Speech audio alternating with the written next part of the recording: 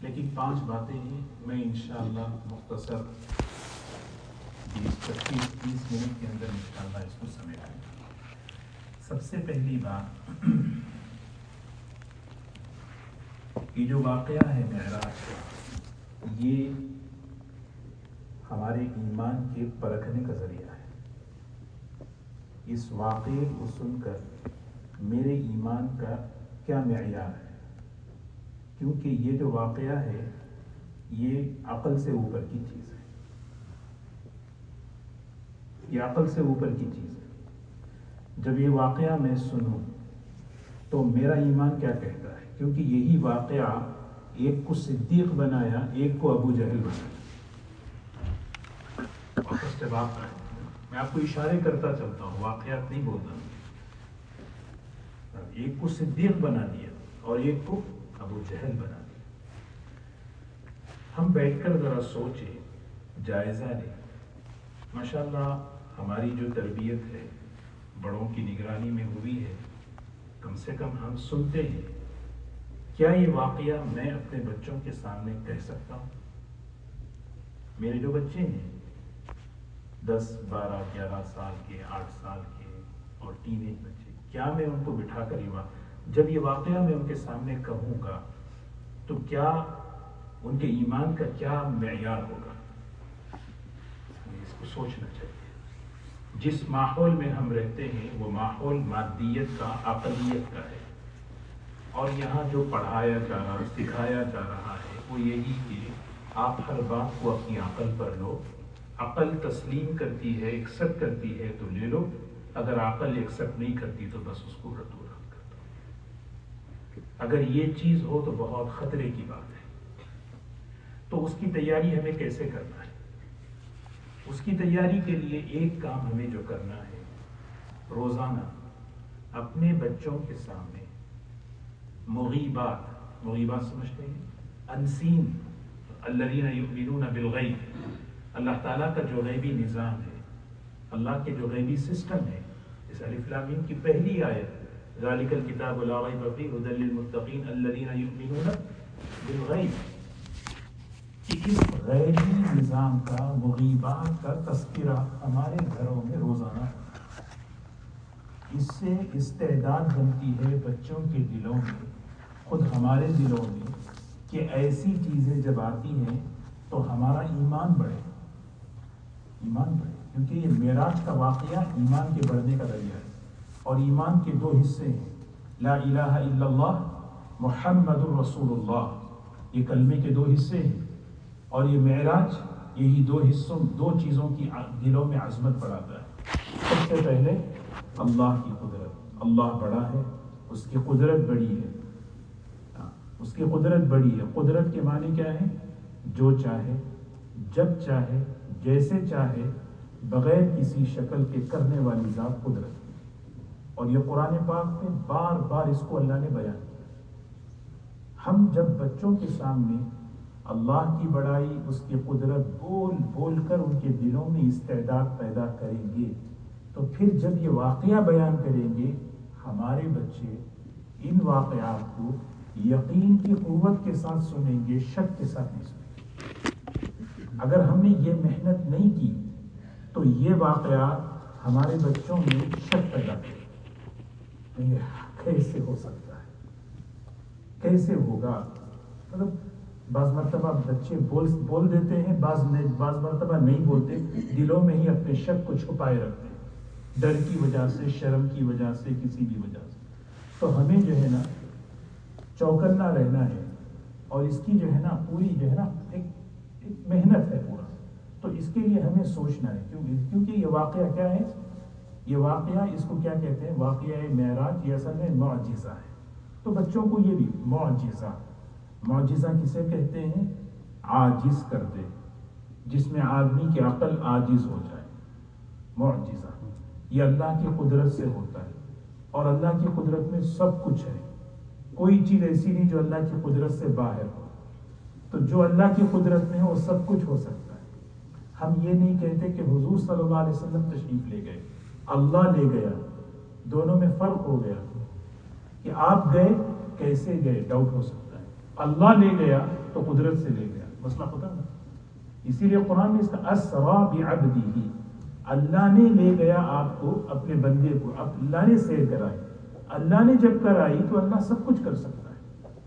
تو حضور اکرم صلی اللہ تبارک و تعالیٰ کی عظمت اور قدرت، اسی کا نام ایمان ہے۔ یہ سب سے بڑی چیز ہے۔ یہ جو ہے نا، یہ ہمیں یہ واقعہ معراج، یہ سب سے پہلا ہمارے لیے یہ پیغام دیتا ہے، میں اپنے ایمان کا جائزہ لوں کہ یہ ایمان میرا ایمان، کیونکہ دو حصے ہیں، اذا ذکر اللہ وجلت قلوبہم واذا تلیت علیہم آیاتہ ایمانا زادت، یعنی جب ایسی باتیں سنتے ہیں تو ایمان بڑھتا ہے، اللہ بڑھا ہے، اللہ کی قدرت ہے۔ اور دوسرا ایک حصہ ہے قرآن پاک کا بیان کیا، جو کہتے ہیں کیسے ہوگا، وَإِذَا مَا أُنزِلَتْ سُورَةٌ فَمِنْهُمْ مَنْ يَقُولُ أَيُّكُمْ، یعنی بھائی جب کوئی قرآن کی صورت اترتی ہے تو یہ کمزور ایمان والے یا نفاق و شک والے آپس میں کہتے ہیں کیسے ہوگا، أَيُّكُمْ زَادَتْهُ هَٰذِهِ ایمانا، یہ اس میں ایمان کے بڑھنے کی کیا بات ہے، یہ تو سمجھ میں آنے والی چیز ہے۔ اللہ ہم سے ہماری نسلوں کی حفاظت کرے۔ تو سب سے پہلے اس کی میں نے دو باتیں بتائیں، یہ ایک مرتبہ میں نہیں، یہ ہم جو ہے نا جب اس کی ہماری روزانہ مغیبات سمجھتے ہیں نا، جتنے بھی اللہ تعالیٰ غیب میں ہے، اللہ تعالیٰ جنت غیب میں ہے، جہنم غیب میں ہے، آخرت غیب میں ہے، جتنی بھی غیبی چیزیں ہیں اس کا جتنا تذکرہ ہوگا وہ استعداد بنتی ہے وہ چیز لینے کی۔ اور پھر کیا ہوگا کہ بھئی میں جو ہے نا اس کو جو ہے عقل کے اوپر کی چیز ہے، عقل کے خلاف نہیں ہے۔ معجزہ جو ہوتا ہے وہ عقل کے خلاف نہیں ہے بلکہ عقل کے اوپر کی چیزیں بھی سمجھ۔ تو اللہ تبارک و تعالی ہمارے نسلوں کے ایمان کی حفاظت کرے۔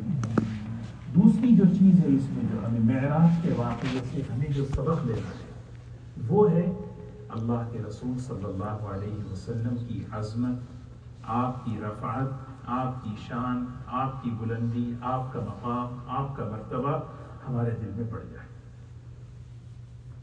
سبحان اللہ کہ اللہ تبارک و تعالیٰ نے آپ کو کتنا بڑا مقام عطا فرمایا، کتنی بڑی مطلب آپ کو بلندی عطا فرمائی۔ وَرَفَعْنَا لَكَ ذِكْرَكَ، اللہ نے آپ کو کیسی ہم آپ کی بلندی کو، آپ کی رفعت کو جتنا سنیں گے، کیونکہ ہماری زندگی کا ایک بڑا مقصد اتباع ہے، اتباع سنت ہے، رسول اللہ صلی اللہ علیہ وسلم کی اتباع ہے۔ اور اتباع ہمارا بھی ہمارے بچوں کا بھی مسئلہ یہی ہے، جب تک محبت اور عظمت اللہ کے رسول صلی اللہ علیہ وسلم کی دلوں میں پیدا نہیں ہوگی، اتباع کا مزاج نہیں بنے گا، اتباع کا مزاج نہیں بنے گا۔ صحابہ کے دلوں میں جو محبت، جو عظمت ان کے دلوں میں پیدا ہوئی، وہی چیز، وہی اتباع عقل نہیں چلاتی، سیدھی بات، اتباع عقل نہیں چلاتی۔ مشہور واقعہ ہے، سیدنا عبداللہ ابن عمر رضی اللہ تعالیٰ عنہ سفر کر رہے، ایک جگہ سے جو ہے نا ایسے گزرے، کسی نے پوچھا کہ آپ ایسے کیوں جا رہے ہیں، سیدھا رستہ؟ کہ لیکن یہاں ایک درخت تھا، میں اللہ کے رسول صلی اللہ علیہ وسلم کے ساتھ سفر میں تھا، وہ درخت اس وقت نہیں ہے لیکن آپ اس طرح گئے، میں چاہتا ہوں آپ کے قدم بقدم چلے۔ یعنی اتباع جو ہے نا، قل ان کنتم تحبون اللہ فاتبعونی، اتباع رسول صلی اللہ علیہ وسلم، اس کی بنیاد عقل نہیں ہے، اس کی بنیاد محبت ہے، اس کی بنیاد عظمت ہے۔ اور جتنی عظمت، اب عظمت کے لیے سبحان اللہ دیکھیں اللہ کے رسول صلی اللہ علیہ وسلم کو اللہ نے کیسے کیسے مقامات عطا فرمائے، کیسی کیسی بلندی عطا فرمائی۔ آپ اس کا گھروں میں بچوں کے سامنے اس کا تذکرہ ہو کہ بھی اللہ کے رسول صلی اللہ علیہ وسلم کی سیرت کو پڑھا جائے، دنیا میں آپ دنیا میں تشریف لانے سے پہلے کیا کیا ہو رہا ہے نظام، آپ کا بچپن کیسا تھا، آپ کو جب مکی زندگی کیسی تھی، آپ جس معجزے پہ بات کر لیں، حضور صلی اللہ علیہ وسلم کے معجزے کی علامہ جلال الدین سیوطی رحمۃ اللہ علیہ فرماتے 3000 سے زیادہ معجزے، اور اللہ کے رسول صلی اللہ علیہ وسلم کو اللہ نے مخلوق کی ہر بڑی قسم میں معجزہ دیا۔ یہ عظمت دیکھیں کیسے، یہ جو معراج ہے یہ آسمانوں سے متعلق معجزہ ہے، چاند کا معجزہ ملا، سورج کا معجزہ ملا، پانی کا معجزہ ملا، آگ کا معجزہ، نباتات، جمادات، حیوانات، اونٹنی آ گئی آپ کے سامنے شکایت کر رہی ہے، آپ استنجا کے لیے بیٹھے ہیں تو درخت جو ہے نا راستہ پھاڑ کر آ کے آپ کو آپ کی جو ہے نا آڑ بن لیا، سمجھ رہے؟ مستقبلہ حجر و شجر، یعنی مکے کے جو ہے وہ کنکر پتھر جو ہے، السلام علیکہ یا رسول اللہ، السلام علیکہ یا رسول اللہ، جانور آپ کے سامنے بول رہا ہے، یہ سب معجزے ہیں۔ ان معجزوں کا تذکرہ کرتے رہے۔ پتہ ہے سب سے بڑے 3 معجزے ہیں، ایک تو معراج، دوسرا چاند کے 2 ٹکڑے کرنا، اور تیسرا جو سب سے بڑا معجزہ ہے وہ کون سا ہے؟ قرآن کریم ہے۔ اور قرآن کریم پورا ایک معجزہ نہیں ہے بلکہ ایک آیت معجزہ ہے۔ ہاں ہم سمجھتے پورا قرآن نہیں، اس کی صرف ایک آیت معجزہ ہے، کیونکہ آج بھی چیلنج ہے۔ معجزہ اسے کہتے ہیں قیامت تک کے لیے یہ آپ کو بتا دیا گیا، چیلنج ہے سب کے لیے، اس جیسا لے کر آؤ ایک آیت۔ لئن اجتمعت الانس والجن، سارے انسان جنات مل جاؤ، ایک آیت لے کر آؤ، نہیں لے سکتے، نہیں لا سکتے آپ۔ اور عجیب بات، ہر نبی کو معجزے اللہ دیے۔ موسیٰ علیہ السلام کا معجزہ تھا، پتہ ہے آج ہے وہ معجزہ؟ آپ تشریف لے گئے، معجزہ بھی آپ کے ساتھ چلا گیا۔ عیسیٰ علیہ السلام کو کتنے معجزے تھے، اللہ کے پاس وہ اٹھا لیے گئے، معجزے بھی چلے گئے۔ لیکن حضور اکرم صلی اللہ علیہ وسلم دنیا سے رخصت ہو گئے، آپ کا معجزہ ہمارے ساتھ ہے۔ یہ امت کتنی برکت والی، دیکھو نبی کے معجزے کو اپنے ساتھ لیے ہوئے، اور وہ معجزہ ہے قرآن پاک۔ کیوں؟ اس لیے کہ یہ امت قیامت تک دعوت کا کام کرنے والی ہے، اور دعوت کے کام کرنے کے لیے نبی کا معجزہ ضروری ہے۔ اس لیے اللہ نے قرآن پاک کی حفاظت کرتے اس قرآن پاک میں سنت۔ تو اگر ہم گھروں میں معجزات کا بھی جو ٹاپک ہے، یعنی کتنے واقعات ہیں۔ ایک واقعہ حضرت حکیم الامت نے نشر الطیب میں ایک قصہ لکھا ہے، خیبر جب فتح ہوا، میں صرف ایک قصہ سنا کے آگے بڑھتا ہوں۔ خیبر جب فتح ہوا تو مال غنیمت میں حضور اکرم صلی اللہ علیہ وسلم کے پاس ایک گدھا ہے، اس زمانے کی بہترین سواریوں میں، تو حضور صلی اللہ علیہ وسلم نے اس کا نام یعقوب رکھا۔ یعقوب حدیثوں میں شمائل آپ کے جانوروں کے بھی نام ہوتے تھے، بکریوں کے۔ وہ گدھے کو اللہ نے جو اس نے بولا، اے اللہ کے رسول صلی اللہ علیہ وسلم، جانتے ہیں میں کون ہوں؟ میری نسلوں میں، یعنی میرے آبا و اجداد میں 18 پیغمبروں نے سواری کی ہے، اور میں نے دعا کی کہ یا اللہ میری پیٹھ پر نبی آخر الزمان کی سواری بنے۔ یعقوب اس کا نام، کیا دیکھو نا گدھا ہے، لیکن کیسے حضور اکرم صلی اللہ علیہ وسلم کا اتنا خاص۔ آپ کسی کو بلانا ہوتا نا، ابو ہریرہ کو بلاؤ مثال کے طور پر، صرف گدھے کو بھیجتے، وہ گدھا ابو ہریرہ کے گھر جا کے کھڑا ہو جاتا، تو سمجھتے وہ صحابی کہ ہمیں اللہ کے رسول صلی اللہ علیہ وسلم نے بلایا۔ جس دن حضور صلی اللہ علیہ وسلم دنیا سے رخصت ہوئے، وہ گدھا سیدھے جا کے چھلانگ لگا کے کنویں میں مر گیا، برداشت نہیں کر پایا۔ تو یعنی یہ جب معجزات ہیں، سمجھ لیں، معجزہ نبوت کی دلیل ہے۔ معجزہ کیا ہے؟ نبوت کی دلیل ہے۔ تو اللہ تعالیٰ نے حضور اکرم صلی اللہ علیہ وسلم کو بے شمار معجزے عطا فرمائے۔ تو ان معجزوں کا تذکرہ، اس سے کیا ہے، اس سے کیا ہوتا ہے؟ ہمارے دل میں اللہ کے رسول صلی اللہ علیہ وسلم کی عظمت، کہ اللہ کیسے معجزے اللہ نے آپ کو دی، یعنی حدیبیہ کے سفر میں پانی کا معجزہ، یعنی تبوک کے سفر میں کیسا معجزہ۔ وہ ہم سنتے ہیں حضرت جابر رضی اللہ عنہ کا قصہ حدیث میں آتا ہے، خندق کے موقع پر چھوٹے سے یعنی بکری کا بچہ اور پھر چھوٹے سے برتن میں جو سالن بنا تھا، کتنے لوگ کھائے؟ کتنے لوگ کھائے؟ 1500 لوگ کھائے صحابہ، 1500 لوگ۔ محدثین فرماتے ہیں یہ آگ کا معجزہ تھا۔ کیسے؟ آگ کا کیسے معجزہ؟ کیونکہ آگ کی خاصیت ہے پانی کو جلانا، اور یہ آگ ایسی تھی کہ سالن بڑھا رہی ہے۔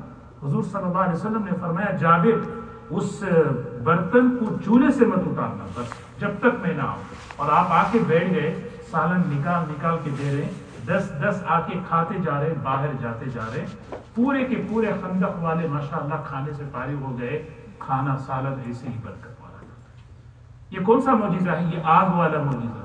تو ایک مستقل ایک ٹاپک ہے معجزات کی، رسول اللہ صلی اللہ علیہ وسلم کے معجزات۔ جس دل میں طلب ہوتی ہے نا، انہوں نے جو ہے نا حضور صلی اللہ علیہ وسلم سے کبھی معجزے سوال نہیں کیے. ہاں، لیکن جب آدمی کی ضد ہوتی ہے، اللہ تعالیٰ ہماری حفاظت فرمائے، ضد آدمی کو اندھا کر دیتی ہے. انہوں نے چاند کے 2 ٹکڑے ہوتے ہوئے دیکھ کر کہا اقتربت الساعۃ وانشق القمر، اور انہوں نے کیا کہا؟ یہ نبی کا جادو جو ہے چاند پہ بھی چل گیا. وجہ اس کی یہ تھی کہ یہاں پہ جو ہے نا ضد تھی. تو اللہ حفاظت.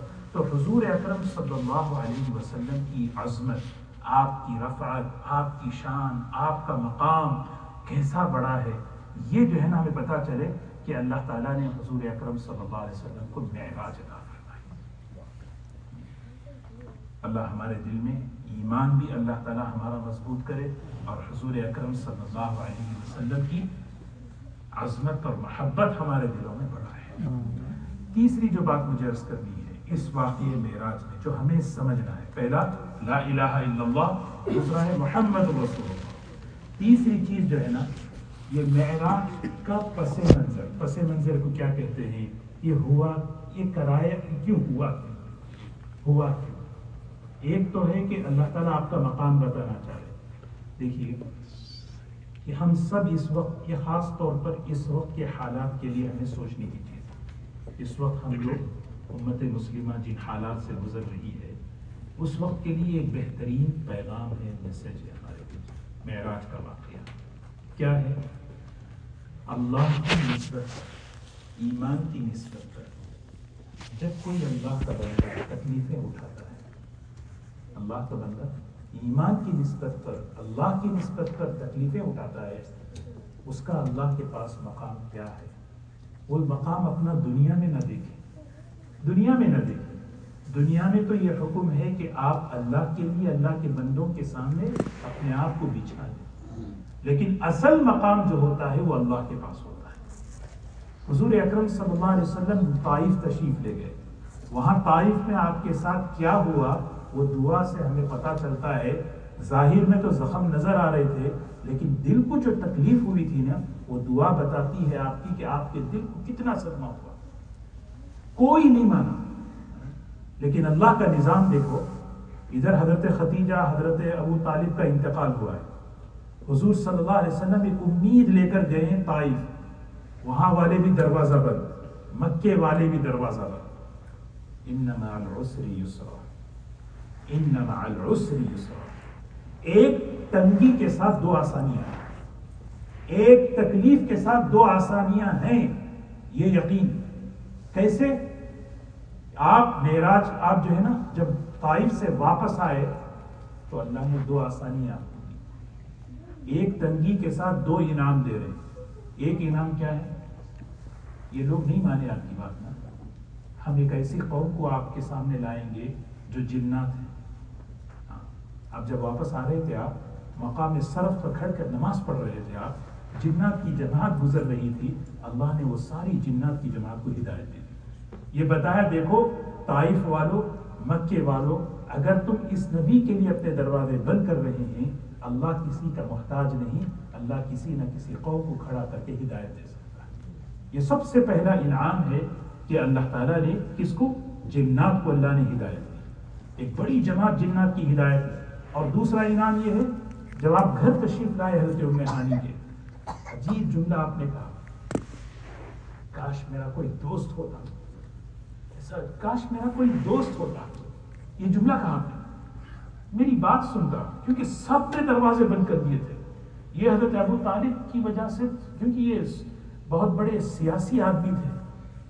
ہاں، حضرت ابو طالب، ان کا انتقال ہو چکا تھا، اور آپ ایک امید لے کے گئے، یہ میرا ننیال ہے، میرا دودھ کا رشتہ ہے طائف میں. وہ لوگ تو شاید میری بات مان لے، ادھر بھی نہیں، مکے والے بھی بند. آپ ایک جملہ کہتے ہیں، کاش میرا کوئی دوست ہوتا، میری بات سن لیتا. اب اللہ تعالیٰ نے جو ہے نا، نبی جی آپ کا مقام ہم بتاتے ہیں، آپ کا مقام ہم بتاتے ہیں. اور یہ قیامت تک کے لیے کہ جو اللہ کے لیے اپنے آپ کو بچھاتا ہے، ذلیل کرتا ہے، اللہ کے لیے قربانی دیتا ہے، اللہ کے پاس اس کا مقام یہ ہے کہ اللہ اسے عروج عطا فرماتا ہے. تو اسی لیے ہمیں یہ ذہن میں رکھنا ہے کبھی بھی اللہ کے دین کی ایمان کی نسبت پر کبھی کچھ سننے کو ملے کبھی کچھ سہنے کو ملے دل چھوٹا نہیں کرنا ہے. اصل مقام اللہ کے پاس اللہ تبارک و تعالیٰ بہت. یہ ایک چیز ہمیں حضور صلی اللہ علیہ وسلم کو کیسے لے گئے دیکھیں. عجیب بات ہے سبحان اللہ. آپ آرام فرما رہے ہیں حضرت ام ہانی کے گھر, سیدھے وہاں سے بیت اللہ لائے, آپ کے سینے مبارک کو چاک کیا, قلب مبارک کو دھویا گیا, اس سینے کو جوڑا گیا, پھر وہاں سے آپ کو آپ کے لیے سواری لائی گئی. وہ سواری براق, مکے سے نکل رہی ہے وہ سواری, بیت المقدس جا رہے ہیں. 4 اسٹاپ ہیں. سب سے پہلا اسٹاپ مدینہ منورہ ہے جس کو یثرب کہتے تھے. نبی جی آپ اتری, یہاں پر 2 رکعت پڑھیے, یہ آپ کی ہجرت کی جگہ ہے. دوسرا اسٹاپ طور سینا, موسیٰ علیہ السلام نے جہاں اللہ سے کلام فرمایا. تیسرا اسٹاپ حضرت عیسیٰ علیہ السلام کی پیدائش کی جگہ بیت اللحم. چوتھا اسٹاپ مسجد اقصیٰ پہنچے. اب مسجد اقصیٰ, اب یہاں دیکھیں مقام دیکھیں نا, حضور اکرم صلی اللہ علیہ وسلم کی سواری کو باندھا گیا. آپ حدیث میں ہیں, آپ فرماتے ہیں میں جب مسجد میں داخل ہوا, عجیب بات ہے, سورہ بنی اسرائیل کی آیت ہے, اس دور کے لیے سمجھنے کی ہے.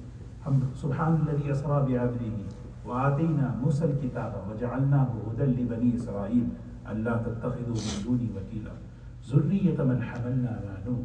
یہودیوں کو خطاب ہے. اس سے کیا اس میں میسج ہے؟ بولے یہودیوں کے لیے ذریۃ من حملنا مع نوح. بولتے نہیں کیوں اس طرح حرکت کر رہے, تمہارے باپ کتنے نیک تھے, بولتے نا. اللہ تعالیٰ ان یہودیوں سے کہہ رہے ذریۃ من حملنا مع نوح. جانتے ہو یہودیوں تم کون ہو؟ تم وہ لوگ ہو جو ایمان لا کر نوح علیہ السلام کے ساتھ کشتی میں سوار ہوئے تھے. تم ان کی اولاد ہو اور ایسی اولاد ہو کر ایسی حرکت کرتے ہو. انہ کان عبدا شکورا, وہ بڑے شکر گزار بندے تھے نوح, ان کی نسل میں تم ہو اور ایسی حرکت. 2 مرتبہ اللہ نے ان کو بیت المقدس عطا فرمایا, مسجد اقصیٰ. ایک مرتبہ جب اللہ نے انہیں مسجد اقصیٰ دی تھی, پھر اس کے بعد جب انہوں نے وہ بگاڑا اپنے آپ کو, اپنے اخلاق کو, اپنے عقیدوں کو, اپنے اعمال کو, اللہ نے بخت نصر کو مسلط کر کے ان سے چھین لیا. پھر دوبارہ وہ توبہ کی, یا اللہ نے معاف کر دی. توبہ کرنے کے بعد پھر دوبارہ اللہ نے انہیں عطا فرمایا مسجد اقصیٰ. پھر جب ان کے دل, ان کی زندگیوں میں بگاڑ آیا, وہ بگاڑ دیکھنا ہے سورہ بقرہ, سورہ مائدہ. یہ پورا سورہ مائدہ اور سورہ بقرہ اس کے اندر بتائے سماعون للکذب اکالون للسحت, سود کھانے والے, رشوت کھانے والے, یہ یعنی دین کی باتوں کو چینج کرنے والے, حق کو چھپانے والے. جب اس طرح کا مزاج ان کا بنا, اب اللہ تعالیٰ نے یہ نظام بنایا. یہ جو بیت المقدس کے متولی اب تک یہ لوگ جو ہیں, اب ہم ان سے لے کر حضور اکرم صلی اللہ علیہ وسلم کو اللہ دینا چاہ رہے ہیں. ورنہ آپ کو میں بتاؤں بیت المعمور کہاں ہے؟ بیت المعمور کا بیت اللہ کے اوپر بیت المعمور. بیت المعمور محدثین نے بڑی حکمت کی بات لکھی ہے. اللہ تعالیٰ اگر چاہتا حضور اکرم صلی اللہ علیہ وسلم کو بیت اللہ سے سیدھے بیت المعمور لے جاتا. اس میں یہ راز ہے کہ آپ کو وہاں سے بیت المقدس اور وہاں سے بیت المعمور لے گئے. اس میں یہ بتایا جا رہا ہے مسجد اقصیٰ کی تولیت, اس کی امامت اور قیادت اور سیادت آج تک جو یہودیوں کے پاس تھی, وہ آج کے بعد حضور صلی اللہ علیہ وسلم کو اور ان کے ذریعے سے اس امت کو دے دی. یہ ایک میسج ہے بہت بڑی. تو پھر وہاں جو ہے نا ماشاءاللہ حضور اکرم صلی اللہ علیہ وسلم حدیث میں پڑھا, میں نے دیکھا حضرت آدم, حضرت نوح علیہ السلام, یہ تو ایک مقام بتانا چاہ رہے تھے. جبرائیل علیہ السلام آگے کی. اب حدیث میں آتا ہے حضور صلی اللہ علیہ وسلم کے دل میں خیال آیا آدم ابونا, میرے ابا ہیں, ہو سکتا ہے وہ امامت کرے. ابراہیم تو اتنے بڑے ہیں, شاید وہ نماز پڑھائیں. ہوتا نا, حضرت جبرائیل علیہ السلام نے فرمایا اللہ کا آپ کو یہاں نماز پڑھائیں, آپ کو امام الانبیاء, نبی الانبیاء بنا کر مقام دیا. پھر وہاں سے آپ کا سفر ہوا دوستوں, کہاں؟ آسمانوں پر. سبحان اللہ, ایک ایک آسمان, ایک ایک آسمان. پھر وہاں سے سدرۃ المنتہا, سدرۃ المنتہا سے پھر آگے صریف الاقلام, جہاں پہ فرشتے لکھتے ہیں. قلموں کے لکھنے کی آہٹ آپ نے سنی, اور اللہ تبارک و تعالیٰ کے قرب میں اللہ نے آپ کو اپنے پاس بلایا. اتنا قرب کہ شیخ سعدی رحمۃ اللہ علیہ کہتے ہیں نا، اگر یک سر موئے برتر پرم فروغ تجلا بسوزت پرم، اگر جبرائیل کہنے لگے نبی جی آپ اب یہاں سے تشریف لے جائیں، اگر ایک قدم بھی آگے بڑھاؤں گا تو میرے پر چل کے جل کے تباہ ہو جائیں گے، اب یہاں سے آپ کا مقام۔ ایک بات کہہ کے اپنی بات ختم کروں۔ حضور اکرم صلی اللہ علیہ وسلم وہاں سے جب تشریف لائے کیا لے کر آئے؟ ایک تو حضرت ابراہیم علیہ السلام کا پیغام ہمارے لیے لے کر آئے۔ اس امت کی فضیلت میں محدثین نے یہ بات شامل کی، جب حضور اکرم صلی اللہ علیہ وسلم نبیوں سے ملاقات فرما رہے تھے، آدم علیہ السلام، یحییٰ اور عیسیٰ علیہ السلام، یوسف علیہ السلام، ہارون علیہ السلام، موسیٰ علیہ السلام، ابراہیم علیہ السلام جب ملاقات کر رہے تھے تو حضرت ابراہیم علیہ السلام سے جب ملاقات ہوئی تو حضرت ابراہیم علیہ السلام نے فرمایا کہ اے محمد صلی اللہ علیہ وسلم، آپ اپنی امت کو میرا سلام کہیے۔ مفتی تقی عثمانی صاحب دعوت برکات ہو، پاکستان سے اگر کسی کو سلام بھیجیں کیسا خوش ہوتا ہے وہ، اتنے بڑے عالم، اتنے بڑے مولانا مجھے سلام بھیجیں، ہوتا ہے۔ سوچیں اس امت کی فضیلت میں کتنی بڑی بات ہے، ہم سب کو کس کا پیغام سلام پہنچائے؟ محدثین لکھتے ہیں سلام کا جواب ضرور دیں اور ایک میسیج بھی دے دیں۔ آج اس وقت جو ہے نہیں، دنیا تحقیق کر رہی ہے، یہ تھک گئے دنیا سے، ہمیں کہیں جانا ہے، آسمان میں مٹی دیکھ رہے ہیں، پانی دیکھ رہے ہیں، کبھی وہ سیارے میں، کبھی وہ پلانٹ میں، کبھی وہ پلانٹ میں، کہ کہیں پانی اور مٹی مل جائے اور وہاں سیل ہوں گے انشاءاللہ پلاٹس۔ یعنی اب اس وقت کی تحقیق وہی چل رہی ہے نا، چل رہی ہے کہ بھئی تحقیق چل رہی ہے، سائنسدان تحقیق کر رہے ہیں کہ بھئی کہ کہاں کہاں ہے کئی پلانٹ۔ ہمیں تو ابراہیم علیہ السلام کا میسیج آ گیا، آپ اپنی امت کو سلام پہنچائیے اور انہیں میرا ایک میسیج، ایک پیغام دیں۔ وہ پیغام کیا ہے؟ جنت کی مٹی اور یہاں کا پانی، جنت کا پانی بڑا میٹھا ہے اور یہاں کی مٹی بڑی زرخیز ہے۔ زرخیز سمجھتے ہیں؟ کیلیفورنیا کی مٹی بڑی زرخیز ہے، اس لیے یہاں پہ رینٹ زیادہ ہے نا؟ ہاں ماشاءاللہ، کیلیفورنیا کی مٹی دیکھیں ماشاءاللہ، اتنا یہاں پہ فروٹس، یہاں پہ اناج، یہاں پہ یعنی پیداوار جو اللہ تعالیٰ، مٹی کی قیمت دیکھیں، فرمایا یہاں کی مٹی بڑی زرخیز اور یہاں کا پانی بڑا میٹھا ہے اور جنت چٹیل میدان ہے۔ آپ اپنی امت سے کہیے کہ اس جنت کو آباد کر لیں۔ کیسے کریں؟ سبحان اللہ الحمدللہ لا الہ الا اللہ اللہ اکبر۔ دوستو یہ ہے اصل جنت کو آباد کرنے کے لیے۔ ایک قصہ سنا کے بعد عرض کر ختم کرتا ہوں۔ مولانا روم رحمۃ اللہ علیہ نے ایک واقعہ سنایا۔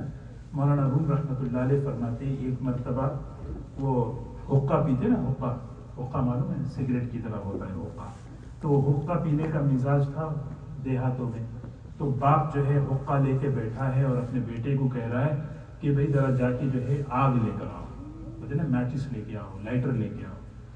تو جو ہے وہ گیا، جا کے چکر مار کے آ گیا، پھر تو تھوڑی دیر بعد پھر چلا کے کہہ رہے بھائی میں لائٹر لے کے آؤ، میچز لے کے آؤ، تو وہ کہہ رہا نہیں ہے کہیں نہیں۔ تو باپ کو غصہ آیا، تو غصے میں اس نے کہا جہنم سے جا کے لے گیا،